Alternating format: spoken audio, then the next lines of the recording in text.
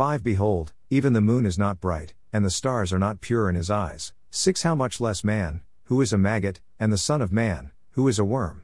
Job 25 5-6.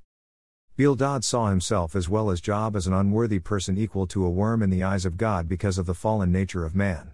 No one can be pure before God, all have sinned and fallen short of the glory of God. Our righteousness is not equal to the standards of perfection God has established.